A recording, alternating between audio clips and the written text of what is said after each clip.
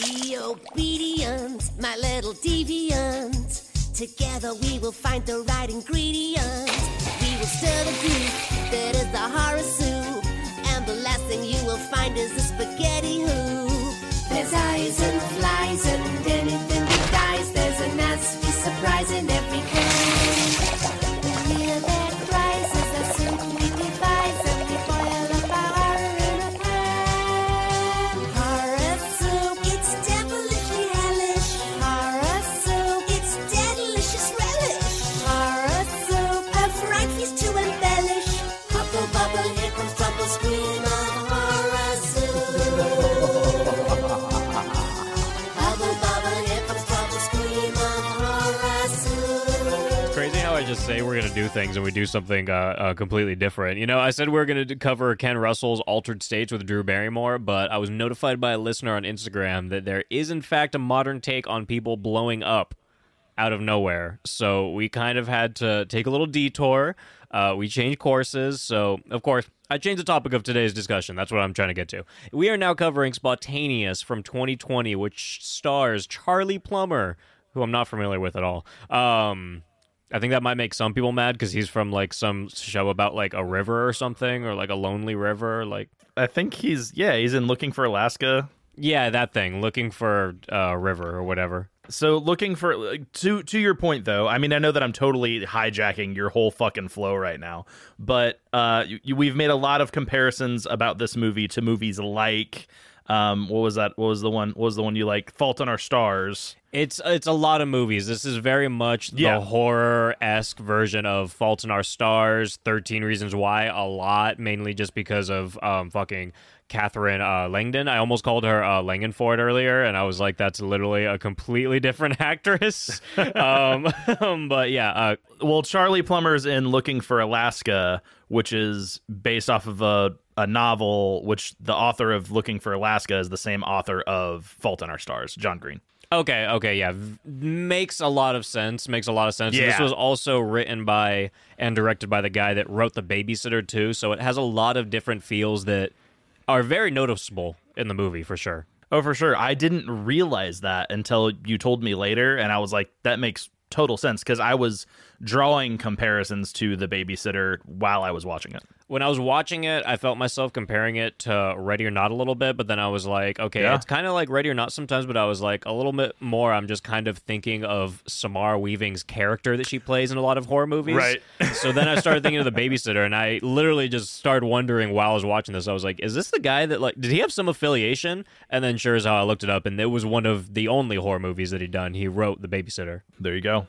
Did he do the sequel as well? No, he didn't. The director, the director of the first one took over and wrote and directed the second one. Interesting. That's not the movie that we're talking about, but that's a very interesting tidbit. Yeah, it's a little thing for sure. But this is starring also Catherine Langford, as I said a little minute ago, not Langenford. I think Heather Langenford is the actress I'm thinking of, isn't it? Langenkamp. Langenkamp. Oh, that's what I said. Now I'm mixing it up. God, why do I always do this? I do this very consistently. But you're thinking Nancy. That is exactly what I'm thinking of, and I'm so out of whack that I'm getting very off of what I'm actually. When you first said, you told me that Catherine Langenkamp was in the movie, I was like, oh shit, is that chick like Heather Langenkamp's like daughter or niece or something? Like, because that'd be kind of badass. And then all of 2 seconds later, I was like, wait, no, Langford. Like, I messed that up. Never mind. But yeah, she is Hannah Baker from 13 Reasons Why, and I'm going to argue that she is also Hannah Baker from 13 Reasons Why in this, and just so everyone knows, I'm only going to call her Hannah Baker in this for the rest of the movie, just like I did with Brad Dourif in the last Exploding movie. This is Hannah Baker. Well, I have a problem with that, because I don't know what a Hannah Baker is, so... Yeah, see, we came at this movie very different. Okay, I mean... I didn't come at this movie at all. I don't know about I know. This movie's going to be very interesting because I feel like it's going to be heavily carried by your feelings about me making you watch this and switching our original choice of Altered States, which you were excited for. Yep, pretty much. And also, I mean, I was excited for it too. I had full intent. Fuck you, Caleb. I had Fuck full you, intent listeners. of watching this. Fuck you, Spontaneous. Until the day of recording. and I had to switch it on James because I knew it was like right when I woke up or something. I was like, oh, no, I think it was right before. I think it was right before I went to bed. Someone messaged me and she was like, hey, did you know that there's kind of like a modern take on this? And I don't even know if she listened to the episode yet or not because it was like right after it came out. But she was like, yeah, there's actually like a modern take on this kind of like where people are blowing up and whatnot. It's called spontaneous. Combustions. And I was like, yeah. So I was like, okay. And this is different. It's more like people blowing up at spoiler for Ready or Not coming right now. It's kind of like people blowing up at the end of Ready or Not, you know? Yeah. It's not, we don't get the explosiveness that you get in Spontaneous Combustion with Brad Dourif. There's no fire. No. There's no 90s lightning. It's still very satisfying. They're pretty good. I will say that, I mean, the kills in this movie are the part that I enjoyed the most, for sure. I would say there was a lot of explosions, and you know what? They one-upped Spontaneous Combustions in terms of explosions. There was a lot more. I mean... For sure. I would say the ones we saw was probably close to the same number as all of the explosions, like, in general in Spontaneous Combustion, but... Right. There was still a lot of them, and there was like good montages of people just blowing up, which is always fun.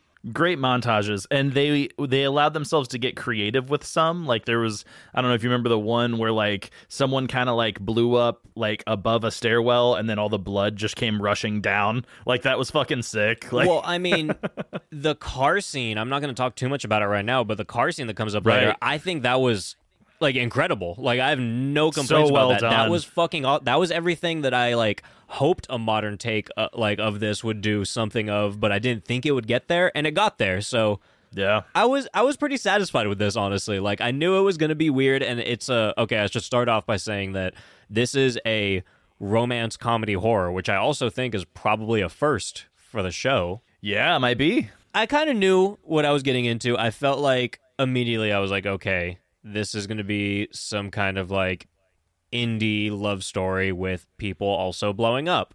But I feel like that's kind of what we were talking about almost when we were saying that a modern remake of Spontaneous Combustion would be very different. And I mean, this doesn't reference Toby Hooper at all. This doesn't reference Brad Dourif. It doesn't reference like Spontaneous Combustion. It's very different.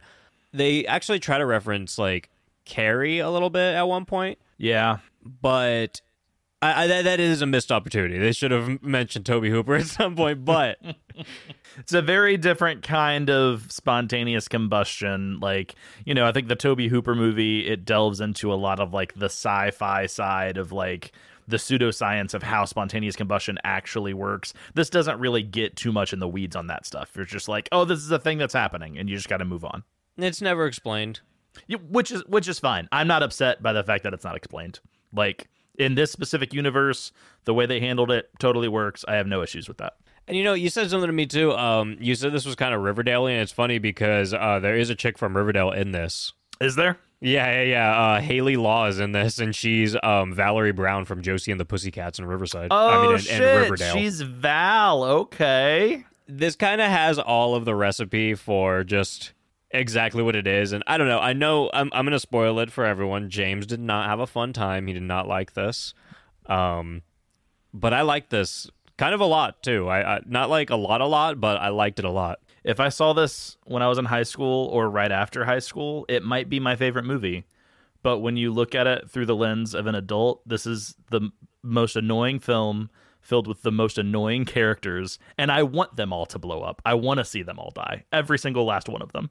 But that's kind of the point of this one, like, so they kind of gave you that for the most part. Nope, because the most annoying one's the main character, and spoiler alert, she survives. You know what? I'm glad that Hannah Baker got to live, because on my side, you know what? I know her from 13 Reasons Why, and she's kind of the same thing in this. Like, not only is she the same character in this, but she's also narrating the story the whole time, which is the same thing she does in 13 Reasons Why. Oh, is she the girl? Is she the girl that dies in 13 Reasons Why? Yeah, she is the girl. So, you know, in this... So you got to see her die already.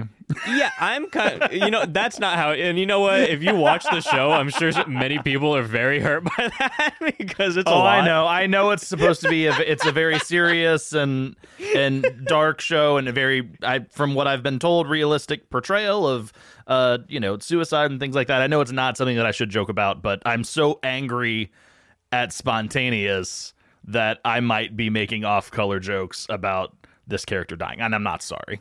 Look, it's something that you can joke about because I got a semicolon tattoo years before season 2 of 13 Reasons Why came out, and then it came out, and now everyone is like, oh, hey, you watched 13 Reasons Why? And I'm like, motherfucker. So, I You're mean... like, yes, that's the only reason. I'm just a big fan. It has no deeper meaning to me whatsoever. Just a really big fan of season 2. But on that note, in season 1 of 13 Reasons... Hannah is pretty much gone the whole time. I only get to see her from afar. So Hannah Baker is in this, and the way I saw this movie, I was like, you know what? This is an alternate dimension, and now she is alive, and everyone is around her is exploding. So you know what? I get to see... you know what? To me, if you look at this in a weird way, this is like season 4 of 13 Reasons Why. I think there was only 3 seasons, if I remember right. It's like a 13 Reasons Why fanfic. Yeah, it's like an alternate universe where Hannah survived, but for some reason, people are blowing up around her. And you know what? I'm here for it. That's kind of how I watched this movie, and I don't know if that's how it was intended, but that's how I watched it.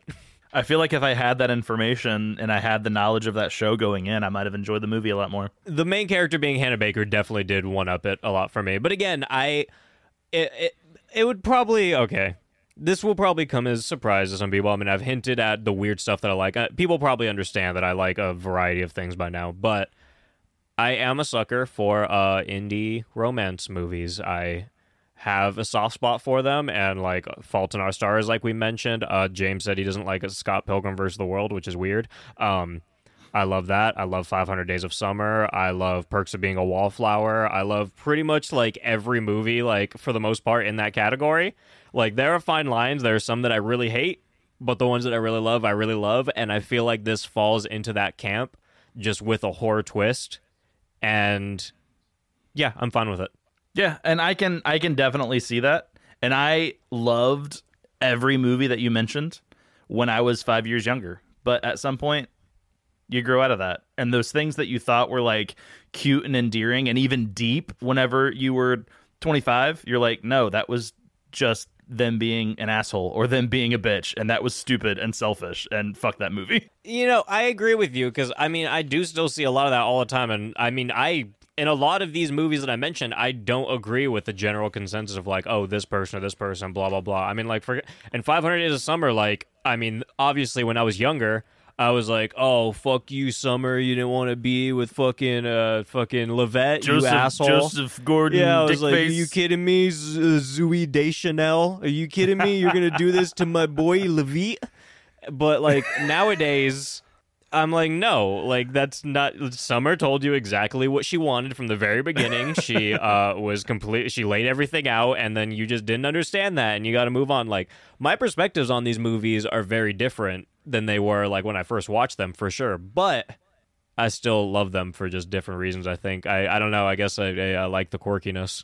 The quirkiness of this movie is that people explode like a fucking lot. And I know why you hate this movie, James. It's because Hannah is that quirky, popular, but also keeps to herself girl that's just like, it's a weird stereotype that's in a lot of these movies and also just a lot of people in general. People who think they're just so fucking different and special, and it's like, hey, you're just as fucking quirky and different as special as the other girl that said they were quirky, different, and special. Or guy. It's not a gender-based thing. It's not like a woman thing. Like, it's like, you know, the hipster bastard guy that you knew that only drank IPAs and wore like clear fucking like Coke bottle glasses. It's like, no, fuck that guy. Like, but this character isn't exactly that. This is like a different subset because it's not full on hipster. It's like kind of in the mid range of it where you're kind of hipster, but you're also not. But you're kind of just like your own weird, like you're popular, you're not popular kind of entity. It's a weird thing to explain, but it's like, I mean, just.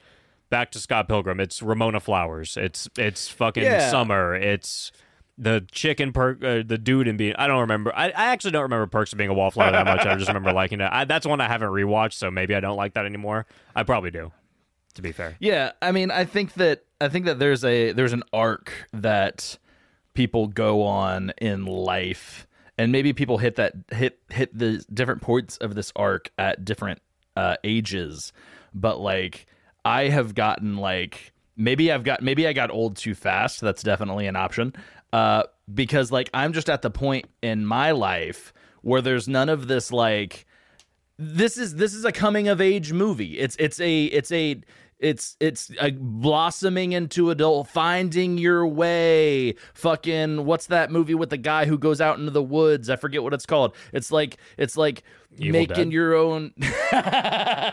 Yes, actually, the first Evil Dead is kind of a coming of age movie. You're not Actually, wrong. yeah, I guess it is. Yeah. Especially if you put like Ash versus Evil Dead into reference. So like all of that stuff, like I'm at the point in my life where I guess like I've gotten to the point where I care so little about like discovering All right, myself. Do you want me to shorten this for you? Okay. It doesn't apply to you. It doesn't apply to me. This movie doesn't apply to me. I'm to the point where I don't give a fuck about what anybody thinks about anything. I just do whatever I want, and I don't need to like discover myself or find myself. Didn't you tell me that you like I Know What You Did Last Summer? Yeah, because it's just a fun, stupid slasher movie, not because of some fucking underlying pretext. And that's the worst thing about this movie, is that the character doesn't You really evolve. think that Jennifer Love Huge Tits wasn't coming to age in fucking I Know What You Did Last Summer? You really think there wasn't an underlying stupid story to that? No, because the movie wasn't smart enough to even try to do something. No, I'm not saying they did it well, but I'm saying it was there to the best of their terrible ability. Like Kevin Williamson flopped on that. I don't know what, like, I love Kevin Williamson, but those movies, shit. You know why I watch I Know What You Did Last Summer? Because there's a fucking guy with a fish hook and there's a bunch of crabs in a trunk. Like, that's why I watch it. That's all of 2 minutes of the movie. Those are the best. That's all that matters. None of the rest There's like of it an matters. hour and 28 minutes at least aside from that. That's terrible. That's fine. I don't give a shit. I'll still watch it for the hook hand of the crabs. Jesus Christ, dude. Like, Leonard dies with those crabs, and you barely even see that. It's like 2 seconds, and then you see his hook like twice.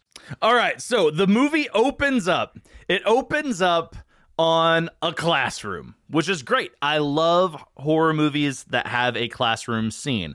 Obviously, tons of them have. Are they all paying homage to Halloween? Maybe. I don't know. I don't think so. I think classrooms existed pretty much always. But like in horror movies, though, you know? Like how often does the killer follow him to school, you know? I mean, we're getting close to like 50 years now. That's like 5 decades. Is it really just like, can we really just say that every horror movie that has a classroom is paying homage to Halloween now?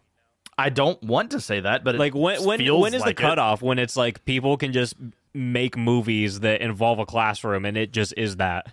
But here we go. Halloween, Nightmare on Elm Street, and Scream, right off the bat, 3 of my top tier movies all have scenes in classrooms. Yes. So what happens immediately after we open on a classroom? They do not shy on the blowing people up. Someone blows up like Hannah Baker's just talking. She's just like, yeah, so I got this life, you know, these are my 13 reasons. Boom, someone just blows up next to her and she's like, and that was the 13th reason right there. People blow up right next to me. I will add, that's another thing that I found extremely annoying about the movie is just the narration, and not just because of her. So not that, because it switches narrators whenever they're like doing flashbacks and stuff like that. Wait, does it? Who else narrates? Dylan. Is it Bob Saget? Remember when they just tossed Bob Saget in to narrate Ted Mosby? It's like, what's his name? Josh Randor? I know what you're talking about.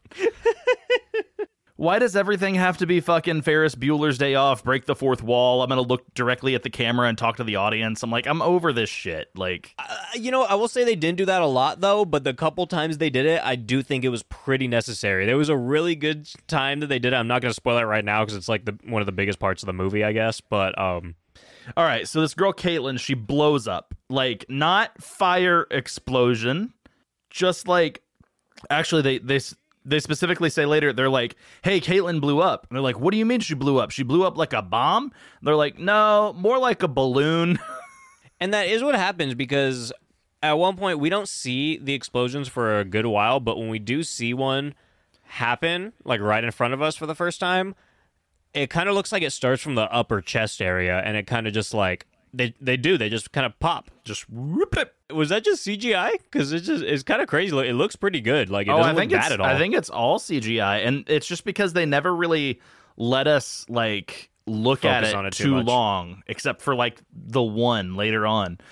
Was this? Do you know what this was rated? I'm just curious because the gore isn't that intense.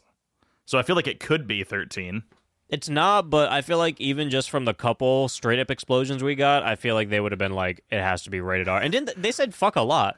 Oh, you're right. They do say yeah, fuck a so lot. this is definitely rated R. They said fuck definitely more than twice. Yeah, it's rated R for sure. Yep, definitely. When you need mealtime inspiration, it's worth shopping Kroger, where you'll find over 30,000 mouth-watering choices that excite your inner foodie. And no matter what tasty choice you make, you'll enjoy our everyday low prices, plus extra ways to save, like digital coupons worth over $600 each week. You can also save up to $1 off per gallon at the pump with fuel points. More savings and more inspiring flavors make shopping Kroger worth it every time. Kroger, fresh for everyone. Fuel restrictions apply. So now we get introduced to Dylan, who we mentioned his name a second ago, but he's going to be Hannah's love interest in this, because like we said, it's a romance. This is what's probably going to make some people listening to this episode mad, because, I mean, I'm sure a few people are going to stumble on this, not specifically looking for a horror podcast. They're just going to be looking for an episode about this. And we might bug you a little bit, because I'm going to skip on a lot of the romance stuff. Like, I'll kind of go on with a little bit. But really, even though I do have a love for a lot of these movies, they pretty much all have the same formula. They have these really nice moments where they say they have little inside jokes and quirky little things they say to each other. Like they have cute moments, blah, blah, blah. They slowly fall in love, this, that. It's the same formula. So I'm going to skip a lot of the nitty gritty, if you know what I mean. Yeah. Before we get all the way into that, after Caitlin blows up, they send all the kids to clean her blood off of themselves and change into fresh clothes, and they give them all these just plain sweat suits, like a fucking crew neck sweatshirt and sweatpants. And it I know this is only because it's in the zeitgeist of pop culture right now, but that happened and I was like, okay, Squid Game. Everybody's wearing these same matching jumpsuits all of a sudden. I was like, whoa, the fuck's going on here? I guess the timing's a little bit off, but yeah, we could do Squid Game, I guess. That's fine. I mean, we should. You can't mention things that are very talkable, because I just finished Squid Games the other day.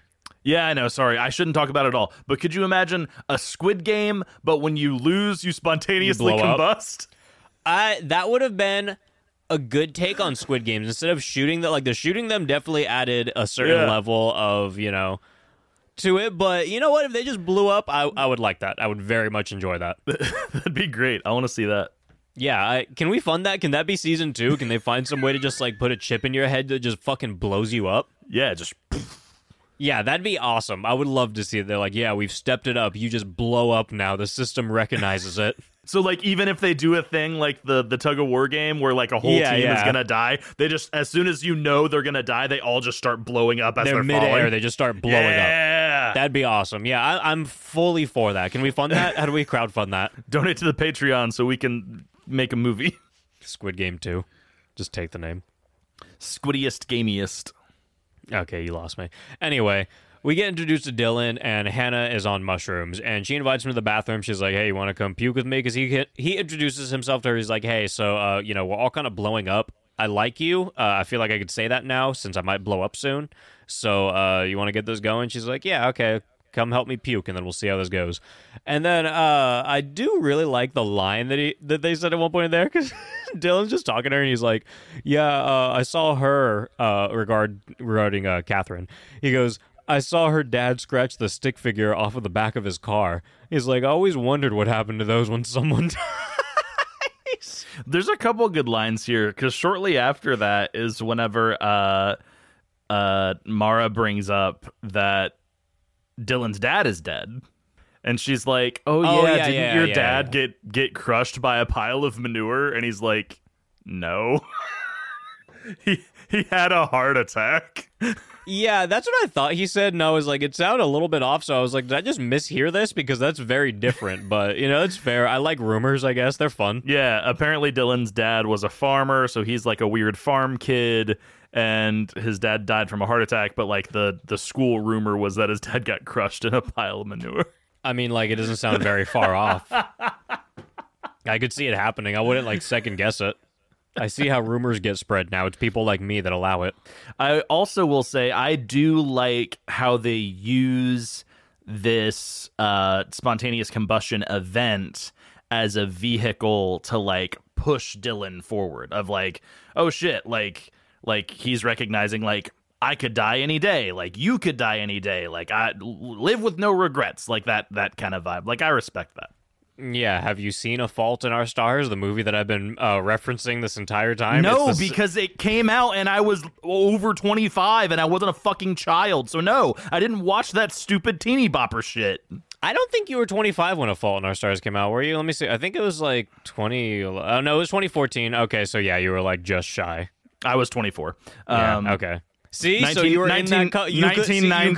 You could have seen it. But it's different. I got married at 19, so I was basically like 30 by then. The point is, it's the same story. Yeah. So yeah, I got respect for that. That's fine. I'm not mad at that. I'm still not angry at it yet. Okay, so I'm just going to move straight over to the football game because it's just kind of love stuff, like introduction for a while. Hang on. You can't go straight to the football game. I want to go straight to the football game. You got to tell them about Halloween whenever they show up in their costumes. Was that important? It's, yes, kind of. So Tess is a witch. Dylan is a Quaker because that's their school mascot, which seems like a really dumb Halloween costume. You don't want to be your school mascot for Halloween. That seems like a very easy way to get bullied. Yeah, it's a bad choice. And then Mara is Carrie, but she came as Carrie without being covered in blood because she thought it would be in poor taste since Caitlyn just blew up. Okay, I guess that is a fair little thing. That's really the only takeaway I have from them being in Halloween. Like, see, that's the only reason I didn't write down some of this stuff, but that is very funny. I will give you that. Okay, so can we go to the football game now? You can go to the football game. Just know that before the football game, we get this stupid Dylan flashback montage of all the different moments that he knew he fell in love with her. Yeah, that's specifically what I said I was going to skip. Don't make me watch a movie and take 5 fucking pages of notes if we're not gonna talk about it. You just gotta know what to skip over. Jesus Christ. So we're at the football game, and a football player, Nope, not yet. We're at the football game, and there are 3 guys on the football team. Do. Okay, with very, very great and very fortunate last names. We love Cox. We love Cox, but they're also stupid meathead jocks that can't figure out what order to stand in so that their backs read We Love Cox, so they keep like switching around and they can never get it right, and it's fucking funny. We do love Cox. That is very fair. And then I forget which one it was. We Love or Cox. One of the 3 blows up. I think it was We. Love. Maybe We. Shit. Okay. Maybe it could have been Love. I don't think it was Cox, because I think I remember Cox being around later. Cox comes back later. You're right. Yeah, so it was either We or Love. But one of them, yeah, they blow up at the football game. And it's pretty cool because, they're all just watching it. And they have this thing where Dylan and Hannah specifically mentioned, they're like, yeah, we haven't seen it happen. And they kind of want to see it happen, but they also don't. Right. And they keep missing it, so they're kind of just like, oh, shit, we missed it again. And then at the funeral, things get kind of hilarious because we find out that the dude that blew up was gay. And that's not the funny part, but his football mates are like, we loved him and supported him ever since he came out to us in the 6th grade. He was our boy. And we're progressive like that.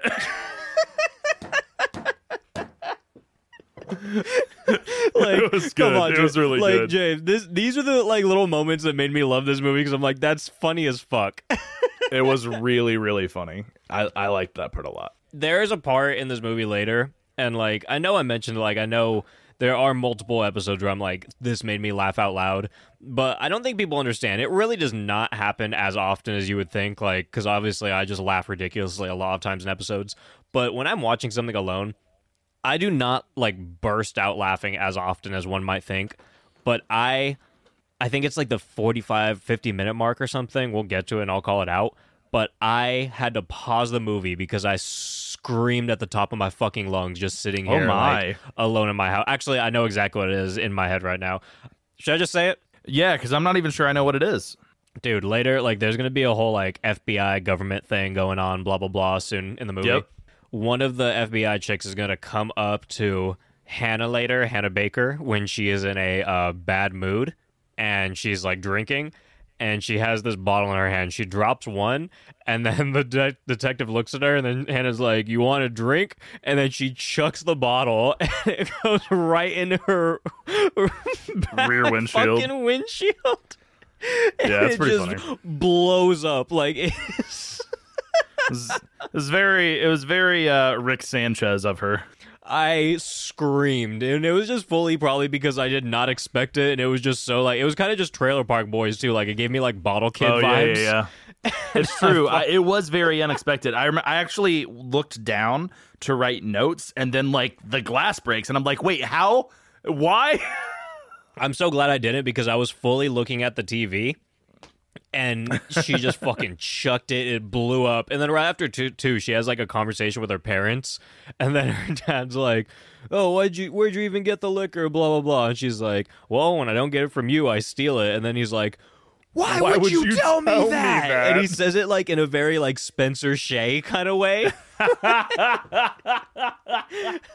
And it fucking sent me, dude. Oh my God. When are we going to start the iCarly podcast? I don't know. It's just going to be a lot of shitting on Dan Schneider. But I mean, like, I'm down. I'm not opposed to it. And praising Spencer. Yeah, praising Spencer, praising Jeanette McCurdy, talking about how it sucks that fucking Dan Schneider and her mom ruined her life. And but aside that, I guess we'll have some fun because iCarly's pretty awesome. So I thought this was a kind of an interesting thing that we established. The first time a person blows up, everyone is pretty in shock, right? Like they end up like getting and running away because they're covered in her viscous. But like, I know exactly what you're getting to. Why do they always just start running? Yes. James, I have the same note sound. I want to ask you the same question, and you built it up the exact way I want to build it up too, because I'm like, I'm sitting there, I'm watching this, I'm like, first time, I get it. You don't know what the fuck happened. You get the hell out of there. Second time, you're still kind of confused. You don't know what's going to happen again.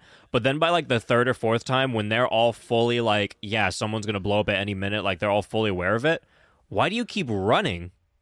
You know it's not hurting other people. Like it's just like, I know it's crazy, it's scary. There's a lot going on, but I'm like, where are you running to? What are you running from? They always are just trying to get as far away as possible. I'm like, but what's the end goal? Right. Like, what's the end goal here? Okay, I'm glad I'm not the only one. I just kept saying, like, it's like that old Vine. Why are you running?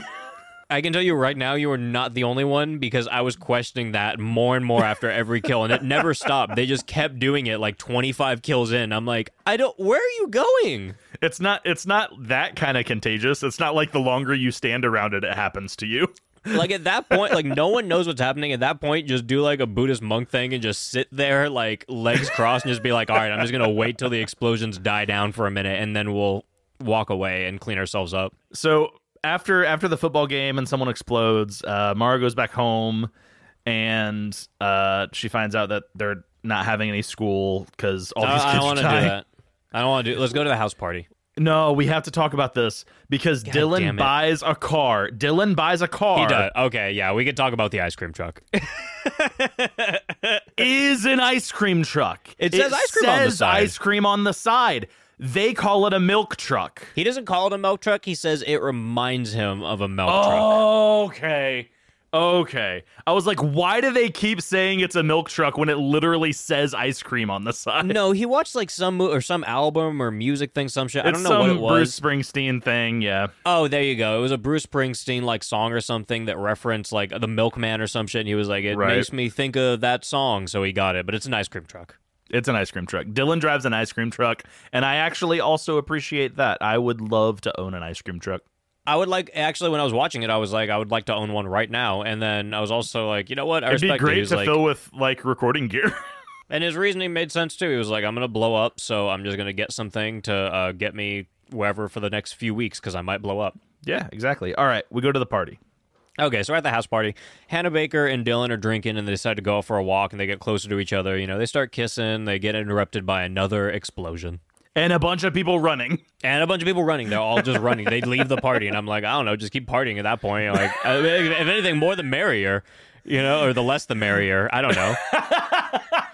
You know what I mean? Like, at that point, I don't know. Like, I don't want to be like... Look, I don't want to be like that guy that's like, yeah, partying fucking dead people's blood. But at that point, you could blow up in the next 5 seconds. keep fucking partying. You might blow up right now. I'm really surprised that there wasn't at least like one like high school character who like was that archetype of person. That of, would be like, me. Fuck it. Like, let's just go, bitch. Like, why is everybody running? Run another game of beer pong. Like, get it set up right now. Yeah. Like, this might be our last game. Do anyone have a cigarette? This might be my last cigarette right now. Yeah, I'm really surprised they didn't include that. Yeah, they definitely could have done that, and it would have been fine. But, you know, it's fine either way. They all run away. So Hannah gets annoyed with all the frequent explosions, so she decides to buy some drugs. And this was when I started to get excited by the explosions because not just one, but two of her friends explode in the car with her in the car on the fucking freeway. Nope, this is why you need me here, because you don't remember this movie correctly. She's not just tired of the explosions and wants to go get high. She is sent on a secret mission by a cop to go buy as many drugs as possible, and the city will pay for it so that they can test all the drugs and see if the drugs are what's making kids explode. Wait, She's are you literally serious? being an undercover cop. That's what Officer Agent Rossetti brings her and Tess in and said, hey, we need you guys to go buy drugs. We'll pay for it because we need to find out if the drugs are causing kids to explode. She's James Bond? No, she's not James Bond. She's a fucking cop. No, not her. Hannah's James Bond? Hannah's a fucking cop. She's working for the fucking cops. That happened? That happened. I think that was when I was eating my soup. It's fucking dumb. These are the little moments in the movie that are stupid, and they ruin what could be a great movie. Well, I was eating chicken noodle soup at that point, so I was doing fine. Okay, if I missed 50% of the movie, I might have liked it better. Look, I didn't miss 50%, but I did miss the secret agent thing. But the plug teenagers going to their storage unit to get all their drugs is great. I love it. Yeah, you know, they're smart dudes. You know, they're like, hey, yeah, I don't have my drugs back in my house. We got to go over here. It was kind of weird to me, though, because they said they were leaving, like, the next day, like, moving out somewhere else. So I was like, you didn't close down that storage unit yet? Like, you're closing that real close to your cutoff date. Right? I really like this whole thing because she's in the car with them. The driver explodes, and that sets up this whole thing where she has to, like, tell the girlfriend of the person who just exploded to get in the driver's seat and try to drive with blood all over the inside of the windshield and shit. So you can't see. There's also blood all over, like, the foot area of your car, so she's slipping and sliding everywhere. It's also her boyfriend's exploded blood everywhere. So there's a lot of things going on. And the car is still moving. Like we need to remember the car is barreling down the highway. They're on the freeway, which makes it great. You hear all the other cars around them, too. And then on top of that, she explodes. That's the first time that we see him happen, like, in quick succession like that. Yeah. And it was a couple, too, which I also thought was kind of interesting. Yeah, and that's whenever you start, like... Kind of questioning it, right? Yeah, that's when I start trying to unravel, like, okay, how does this work? And then, like, I start thinking, like, is it connected to Mara? Because she was present for all of them so far. I guess not really the one at the party, though. That's one that kind of throws a wrench into the theory, but... Maybe it's a certain, like, radius. Certain radius. I don't know. But there was just a lot of circumstances with this whole explosion, and then eventually the car ends up crashing. You don't really know what happens to Hannah Baker at this point, but Yeah. after they blow up, she kind of just runs off to the river to go clean herself, and then Dylan was like nearby, or she texted him or something. I don't know the logistics of that. I kind of just I think moved she on. was supposed to have texted him to come get her. Yeah, and like he was confused and he thought she blew up in there, but I guess he should have assumed she was okay, but I guess you could blow up at any time, so he could have just assumed that she just blew up on the way over. Anytime. This is when Dylan starts to ask too many questions, and he starts looking a little sus to me. This was around the time where I started to realize that Charlie Plumage either isn't a good actor or he's just like being a bad actor and that's his thing. And I know they're kind of one and the same, but that was just how I was feeling around this time. Like, I feel like, and maybe that's part of the indie romance thing of, like, Yeah. he starts, like, saying all these things and, like, asking these questions about, like, their future and, like, dying and all this stuff. And I was like, this isn't even romantic anymore. It's just creepy, bro. Like, just dial it back a couple notches. Like, you're being weird. It's The Fault in Our Stars. Okay. So this is a parody of The Fault in Our Stars, and that's how it should... This is the scary movie of A Fault in Our Stars, and that's how it should have been marketed. I don't think you can market that. It's about, like, people dying of cancer. I don't think you should parody that, right? I'm not a marketer. So I don't know how that works. I guess now that I'm thinking about this more and more, if this is a parody of 13 Reasons Why and Fault in Our Stars as much as I think it is, that's kind of bad, I guess. But I don't know. You know what? Whatever. Whatever. All right, what's next on my list? Because I know that you're going to skip a bunch of shit. We'll go to my list. Oh shit! I mean, things escalate very quickly right here. This is when the hazmat suit guys show up. Dylan is pretty overjoyed that Hannah's alive, and then while Hannah is changing into her clothes, just one singular hazmat guy kind of just pulls up in the middle of the shot, and you're like, what the fuck? And then all of a sudden, a bunch of them just start rolling in out of the forest. Oh yeah, it goes 0 to 60 in like no seconds. Yeah, so these hazmat guys nab him up. They take him to some quarantine facility to test on people. And then I gained a little more respect for Dylan inside of the quarantine because he said that they asked him a bunch of questions, including how many sexual partners have you had? And he said, I told the truth. Your mom. Actually, this is probably skipping a little bit, but like they do a whole montage of these like federal agents talking to the teenagers. And most of the teenagers are like totally in this like fuck 12 ACAB attitude, and I kind of love it. You're not skipping anything at all because that's the next thing I wrote down because I skipped everything up until that point. Yeah, my favorite in all that montage was the dude that was like, I want a lawyer over and over again. And then the other chick that was just like, hot, I'd tap that in regard to like her explanation of each person that blew up.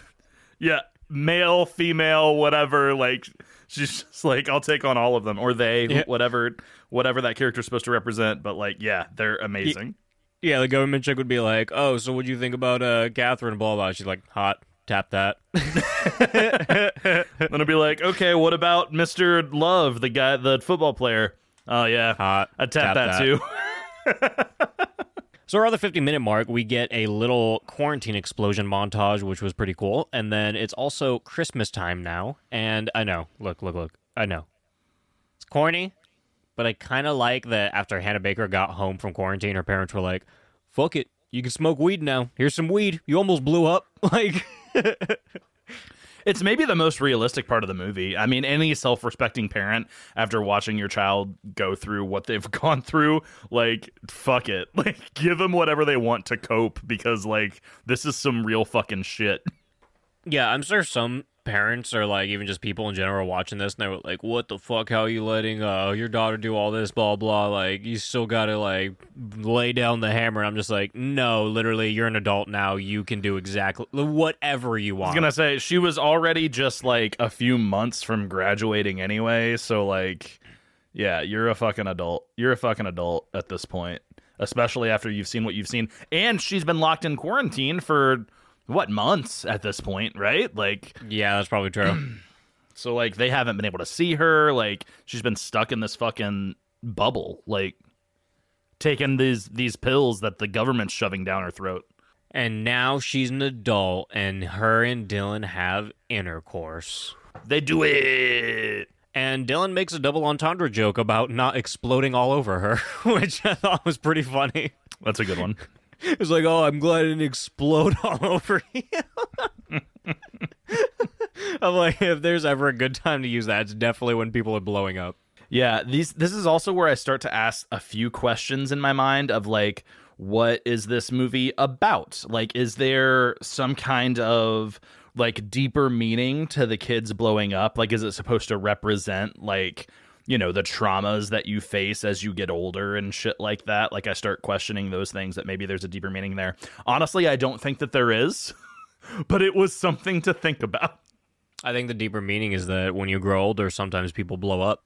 I read online a few theories, some people thinking that it is like a kind of a stand-in for, like, school shootings.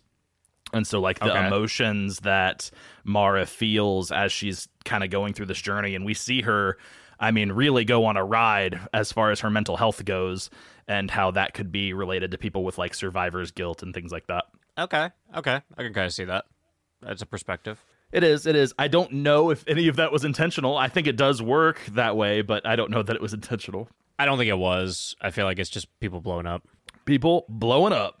I think there is no substance to that side of the story. I think it's supposed to be a romance story, and, like, Just pretty much that, and then aside from that, people are blowing up. Yeah, so, I mean, pretty quickly after that, it is Valentine's Day, right?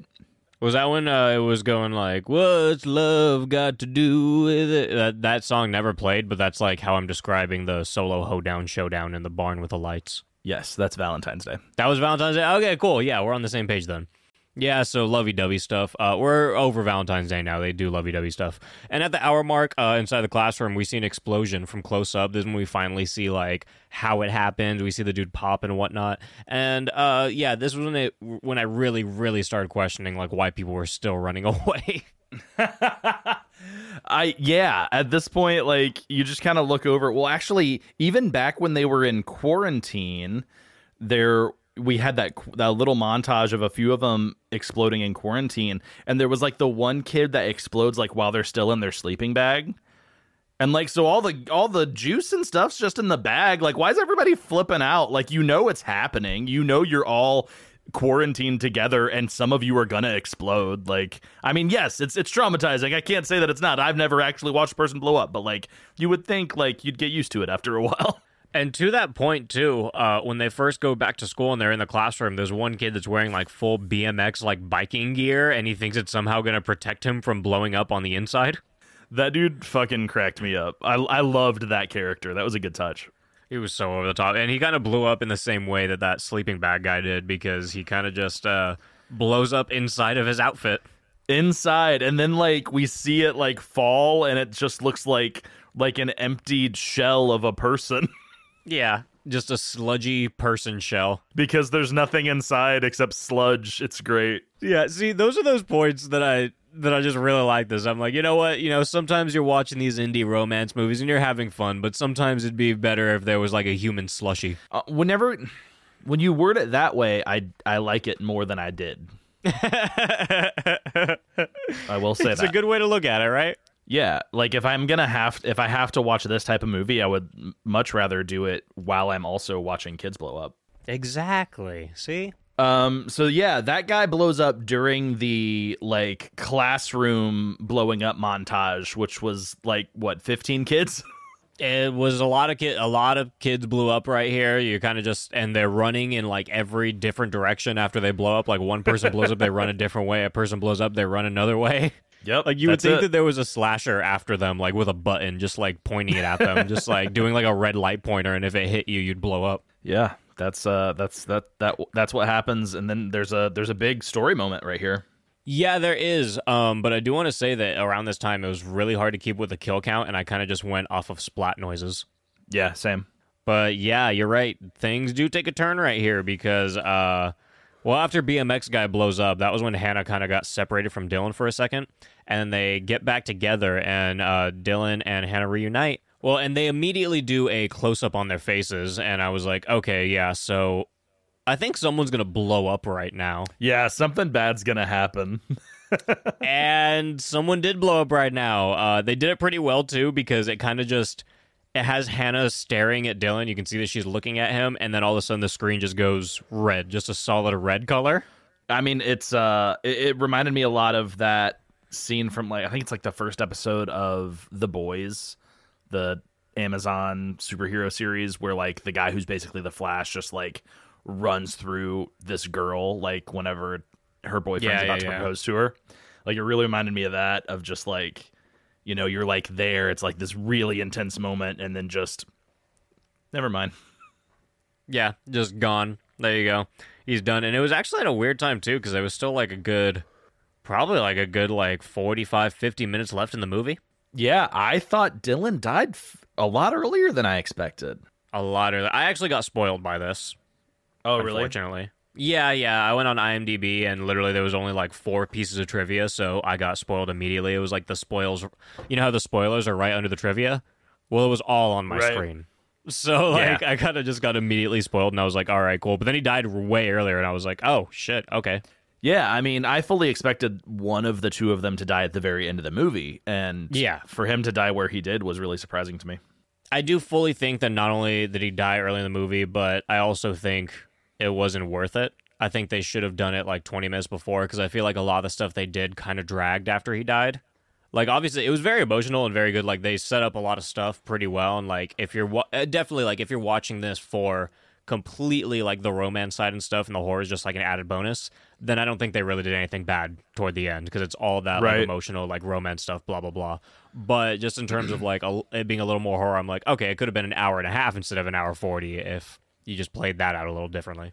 Well, and also one of the things that I did just hate about the movie, like this is one of the things that I just absolutely did hate, was there's multiple like montages throughout the movie where there's just no dialogue, and like sometimes it's like because an emotional thing is happening, sometimes it's like because we're just trying to show Mara being a badass, and like we're gonna shove basically a music video of her just being cool into the movie. And for me, I'm just like, hey, cut all that shit out and like make this a short film and call it a day. I agree with you. I think this would have done really well as like not exactly a short film, but a 50-minute, hour-long movie. Yeah, like just not a feature film. I think that they didn't intend for this to be a feature film, but because it is a screenplay that's based off of a book, the publisher giving them the rights to use the story is probably like, no, this has to be like a real movie. Like, it can't just be like a little thing that's on Netflix. If this is one of those things on Netflix that was like 3 45-minute episodes, you know, like a little mini series, I think it would have been better.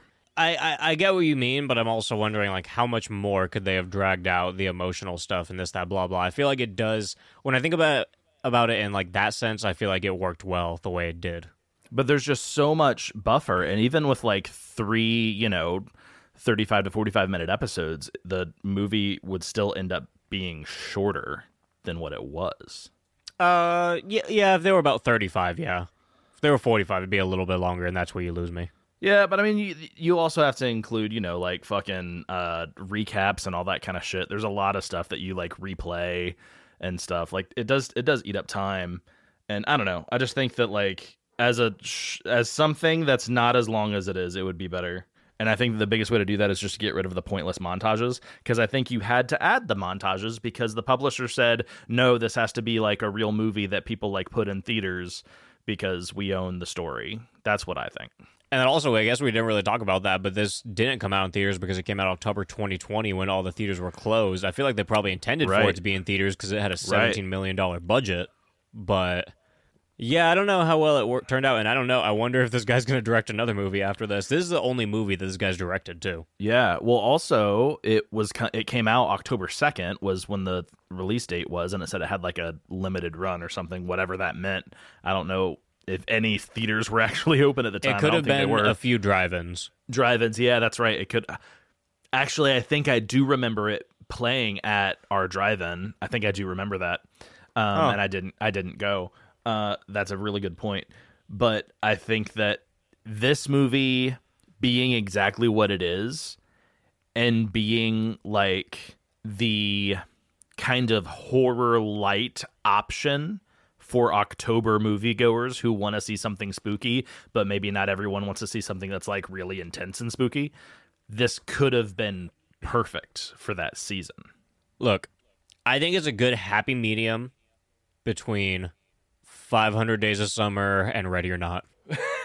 As weird as it is to say, yeah. Okay, I feel like there's still a lot of movie that we have to go through. Kind of a little bit. Okay, on what we were just talking about, I already know you hated Hannah Baker's cocktail recipe scene, right? Absolutely hated it. Absolutely hated it. I'm going to tell you why I didn't. I did hate it. I did. I hated it right up until she said, I call this the all my friends and boyfriend are dead. Now, if she left it at all my friends are dead, then that would have pushed me like right to the edge. I would have liked it if it was just called all my friends are dead. I would have liked the scene more. It would have been perfect if she did that. It was good. I feel like maybe they just tried to like subtly hit it. But if that was a little Uzi reference, then you got me. I'm sold. I actually know that one. Look at me. I actually know that one. Also, what was up with Haley Law basically being like, fuck you, Hannah Baker, get over your boyfriend dying? But like she still had that little patch on her forehead. So I was like, I'm pretty sure he just exploded like a day or two ago. Like, I get it, you know, like, she was a drunk and, like, going crazy and whatnot, but I was like, I'm pretty sure it's been, like, 2 days. Like, she's very much still grieving right now from her boyfriend blowing up on her. I did think and again, I guess this is the part that I really don't like, is just, like, the teen drama, angsty, moody part. And I thought that the division between the two best friends was just not necessary and just forced. Yeah, I do like that it wasn't too much, though. Like, it wasn't, like, I guess what you said, a division, but it was very small. Like, it wasn't really like, oh, we're not fucking friends anymore. It was more like, it was a spat. She thinks it is. I mean, she's on a drunken bender, so everything probably seems a little bit more intense to her right now. But, I mean, she definitely thinks that it's like, yo, we're done. That's the thing, because she goes, I'm not going to get a beach house with you now. No, you're getting the timeline wrong. She didn't even tell her about the beach house till later. Oh, really? Yeah, she told her about the beach house. Remember, like, 5 minutes before she was going, 'cause she was like, look at this beach house. She was like, I'm going tonight. No, before that, that's because that's how they make up. Because when she gets on the van, because they won't let the kids drive themselves to school, they have to ride in this little van. When she gets on the van to go to school instead of hang out with Mara all day, Mara goes, I'm not going to buy a beach house with you, because we were told for some random reason at the very beginning of the movie that ever since they were children, they've had this fantasy of owning a beach house together. Oh, okay, yeah. But it wasn't solidified until she sent her the listing later. Well, no, they always wanted to do it, and then she's like, I'm not even gonna do it anymore. But then, like, she comes back, and she's like, hey, here's a listing for a beach house, and, like, you in? That was, like, how she, like, made up, you know? Okay, again, but drunken bender, I think, it wasn't as, I feel like it was still just a dumb little spat, like, she was just being drunk. She was just being drunk. So Hannah kind of turned into an asshole when she said that whole I'm going to blow up all over you guys thing to her parents after her parents were like, well, I want you to be alive. And she was like, bitch, I'm going to blow up on you. Yeah, this is where she kind of hits rock bottom. This is also where she starts thinking that she might be Brad Dourif. Yeah, well, not exactly. She doesn't think has the power to blow up and, like, you know, like send force blow-ups to people. A much weaker version, but yeah, like she's the key. She's like, she basically thinks she has a witch curse and people are blowing up because of it, right? Yeah. So yeah, that's going on. And then toward the end we also find out that it's not just her, like everyone has that complex. Everyone, which this I like. This is really good storytelling to me. Like, because you have that thing of like, oh, like, and you can use a lot of different examples, like, especially for, you know, people who like make any kind of art, you have this like imposter syndrome, or even in your job you can have imposter syndrome where like you're like, I have no idea what I'm doing and I'm just doing a really good job at fooling everyone into thinking that I am a good architect or fucking podcaster or, you know, whatever the fuck. Yeah, really coming from my head, huh? I am. But then we get to see Mara have that moment where all these other people start saying things like, oh, no, it was my fault. No, it was my fault. No, it was my fault. And what was the one girl's like, no, it's my fault because I didn't pray to Jesus enough or something. Well, she was the first one. She was like, oh, my God, Jesus. So because of Jesus, and the other girl's just like, yeah, I like manifested all of you guys blowing up a little bit, so maybe I did that. So she has this awakening moment of like, hey, you're not the only person that feels this way. And it's not only just some people. In fact, it's almost fucking everybody. And we did have a few like clues earlier in the movie where like some emails are like, oh, well, Mara's always around for all of these, so maybe it's her, blah, blah. So like they kind of do build up that whole complex, but then they kind of like put it to rest in the end right here. Yeah, it's good. I like this. And then we get a really sad moment where Hannah Baker and Dylan's mom are both like laying on Dylan's headstone at the funeral. They have like this really long, like sad talk, yada yada. Dylan's mom is in the movie all of 5 minutes, right? Yeah. And just like the most amazing character. Like an incredible performance too, honestly. Yeah, and just like the kind of person that like I want to have in my real life. Yeah, that shit was heavy. Like, that shit was very heavy. It was pretty crazy, but I'm not going to talk about all the specifics of the conversation because it's just all the stuff that I say when I'm in an episode. But I kind of forgot about the skull attacking her forehead because when Dylan blew up, like, when she got that bandage on her head, a fragment of his skull, like, jammed into her, and now she's just Harry Potter. That's what that was. Yeah, she's Harry Potter now, dude. Okay, yeah. Let's bring in another fucking teen book series. Let's just keep them coming. And no, I mean, we're pretty much getting toward the end now. People kind of just stop exploding, and there's no really explanation. She's just like, yeah, well, the government just keeps having me take these fucking pills. I'm pretty sure they just want me to pay for them forever. And that was also another thing when I was like, that's bullshit. I was like, they're making you pay for these pills? Like... Which, that comes down to, like, again, this is where I'm trying to maybe make something more deep than it even needs to be. But I'm like, man, what is this movie actually about? Like, are we, getting hints of, like, substance abuse and, like, opioids and, like, big pharma? Like, where are we going? Like, what's this movie about, Nah, dude, it's Freddy versus Jason. You didn't get that yet? No, I haven't made that connection. What's that sleep pillow called again? Sleep and apnea? Oh, fuck. Hypnosil? Hypnosil, yeah. Oh, look at us. We timed that out so good. And that's not originally from Freddy vs. Jason. That was in Dream Warriors. That's where they got it from. Freddy vs. Jason, the one that kind of shoved it down your throat. Oh, it did more than that with it. It went further. I mean, the whole movie, I feel like they said Hypnosil like more than 1,000 times. I think they shoved it like down your throat, through your intestines, out your colon. Like they shoved it all the way through you. Remember that scene where like Freddy like nudged Jason on the arm and he was like, "Hey Jason, that Hypnosil, huh?" So we're pretty much at the end of the movie. Things are kind of just all even out. We didn't talk about a lot of specifics, but basically, like, the end of it is just a lot of Hannah being a drunk, having struggles with herself and, getting together with Dylan's mom, going to a funeral, blah, blah, blah. Or not funeral, skipping the funeral, hanging out at the headstone, blah, blah, blah. And then at the end, she kind of gives us a kill count at the end of the movie, which I wish more movies would just, I wish a character would just pop and be like, hey, this many people died. That's kind of great, right? That would make it a lot easier just for me, just for, like, my own sake, like, note-taking side of things. I don't understand why every horror movie doesn't at least just have it in the credits. Like, shouldn't it just be in the credits? That's true. That would be awesome, actually. Like, I don't know. Like, it just seems like at the a top of the no-brainer. credits, just a kill count. Like before, like all the credits start rolling, like this many kills. That would be awesome. That is a great. That's like so simple, but a thing that should be implemented. Like, so it's also surprising that no movies tried it before as like a gimmick. Like. I feel like I have heard of like a movie or two that have done. I feel like maybe a zombie movie has done it before. Okay, just like put the number at the end. Yeah, something like that, or maybe done like some kind of history lesson where they're like this many people or blah blah blah. Right. But yeah, I think that should definitely be a thing. But yeah, she gives us a kill count, and I will say, according to her kill count, I might have missed 6. I don't know if like that was movie accurate and they showed all of those, but I counted 25 and she said 31. So I feel like it could have been movie accurate, and there could have just been a few splats or double splats that I didn't hear that were like implied or maybe barely there.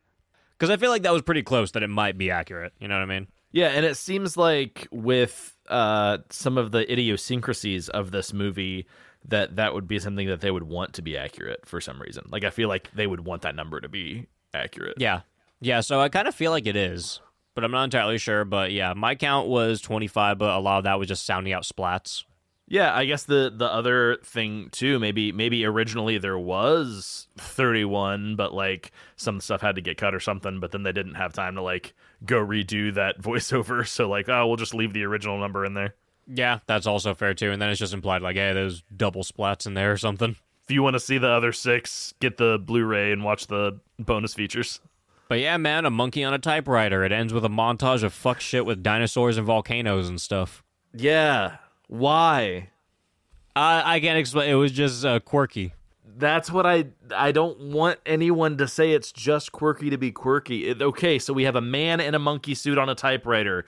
Weird and strange. Then we cut to this terrible T-Rex animation of the world getting hit by a meteorite, and I'm just like, why? And all the while, fucking Mara is like doing her like final like goodbye narration monologue where it sounds like she hasn't learned anything or evolved as a person or changed whatsoever. And it's just like, what? So what was the point, Mara? What was the point? Okay, but look at it this way. It's a movie about people blowing up. That's the point. There's no point. I don't like that answer.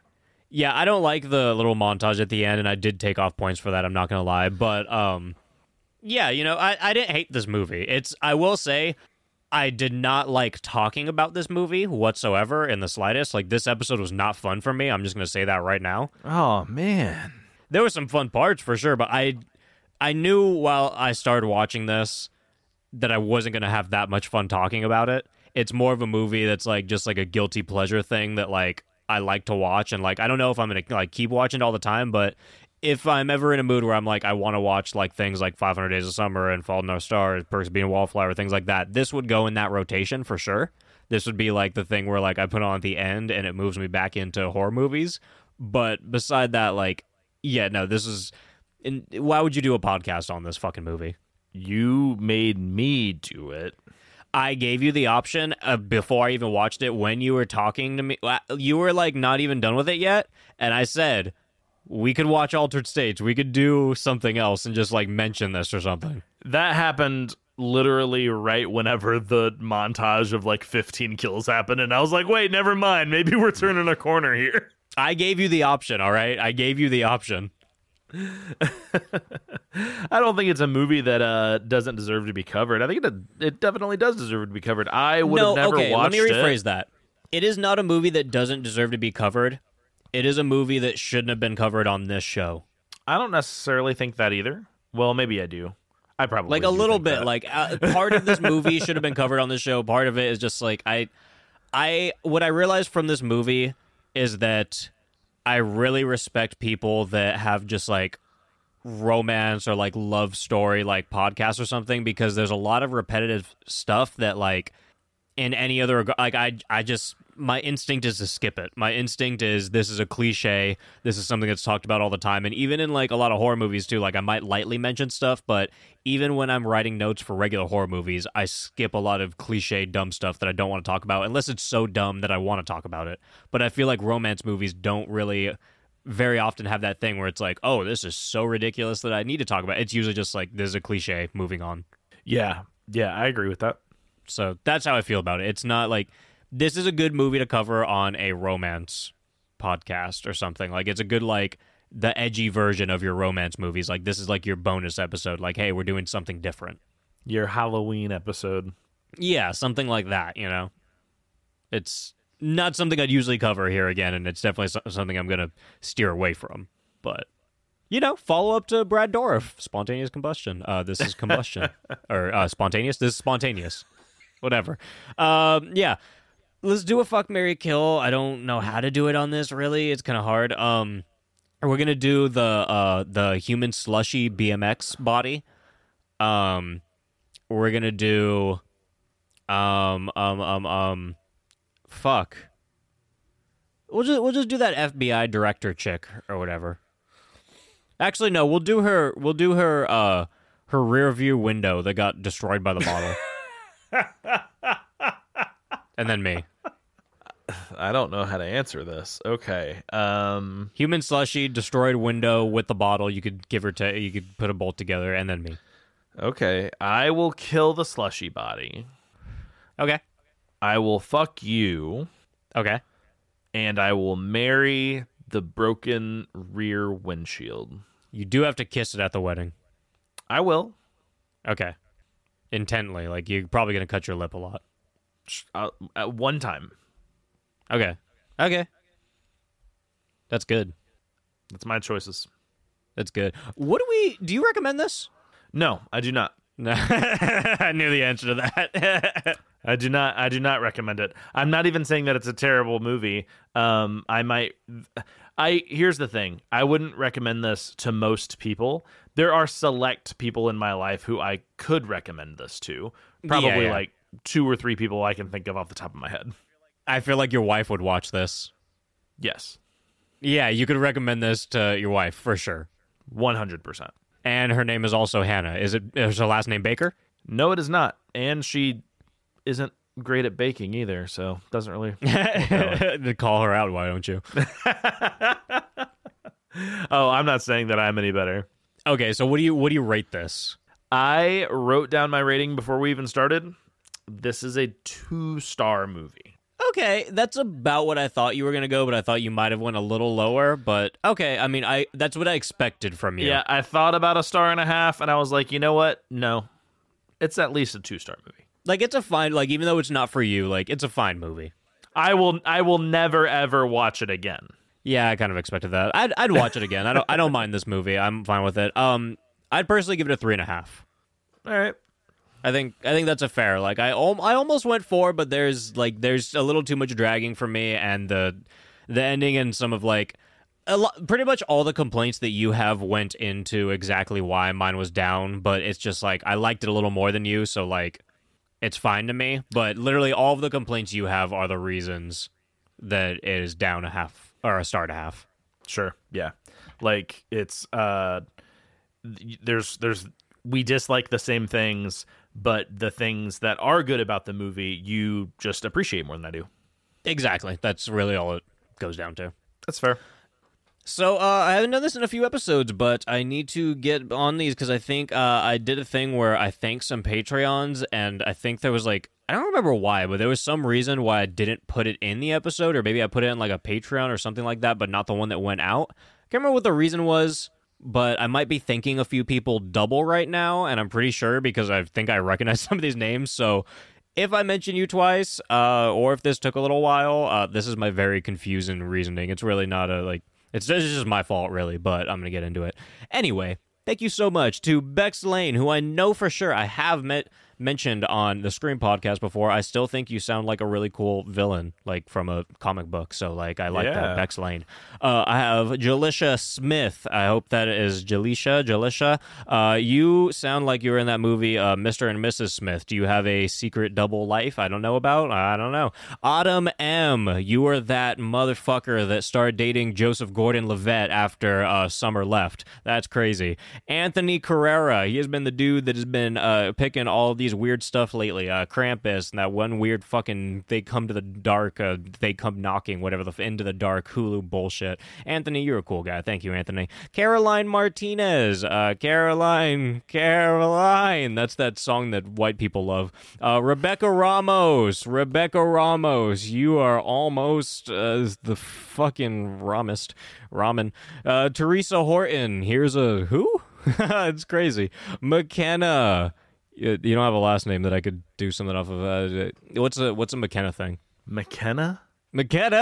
Thanks, McKenna. And you can find all of James' stuff, Night Shift Video. Check out his show. He's been rebranded lately, doing stuff with our friend Devontae, doing cool stuff. I did a little voice on one of his first episodes. He's gonna be dropping by the time this episode's out, it'll be out. Yeah, it'll be tomorrow, and this is coming out like days later, so it'll be out. Go check that out. Night Shift Video. Go follow his Instagrams, all those good stuff. And then my Instagram, Horror Soup, Twitter, Horror Soup Sucks. Bonus episodes, other content, and other things. Ability to pick a movie at patreon.com/horrorsoup. Letterboxd is at horrorsoupcaleb. And James. Tell the people. Goodbye. Grubs up, baby, grubs up. Give me horror soup, give me horror soup. Give it horror soup. Horror soup. Would you like some bread? I'll do you a slice with a pinch of salt. It'll taste really nice. You've done really well, 'cause this stuff tastes just like hell. Swallow it down, it'll fill up a hole. Stick out your tongue and lick out your bowl. We're having a bite with creatures of the night. Grubs up, baby, grubs up. Give me horror soup, give me horror soup. Give it grubs up. Baby, grubs up, give me horror soup, give me horror soup, give it horror soup, horror soup. Horror soup will keep you well fed, its gorgeous smell could wake the dead. Vegetable is just forgettable, if your energy's low, you know what to do. Simply double on down some of this spooky stew. We'll wine and dine a hungry Frankenstein. Grubs up, baby, grubs up. Give me horror soup, give me horror soup. Give it grubs up, baby, grubs up. Give me horror soup, give me horror soup, give it horror soup, horror soup. Let me be your Sweeney Todd, your private chef. I'll be your just dessert.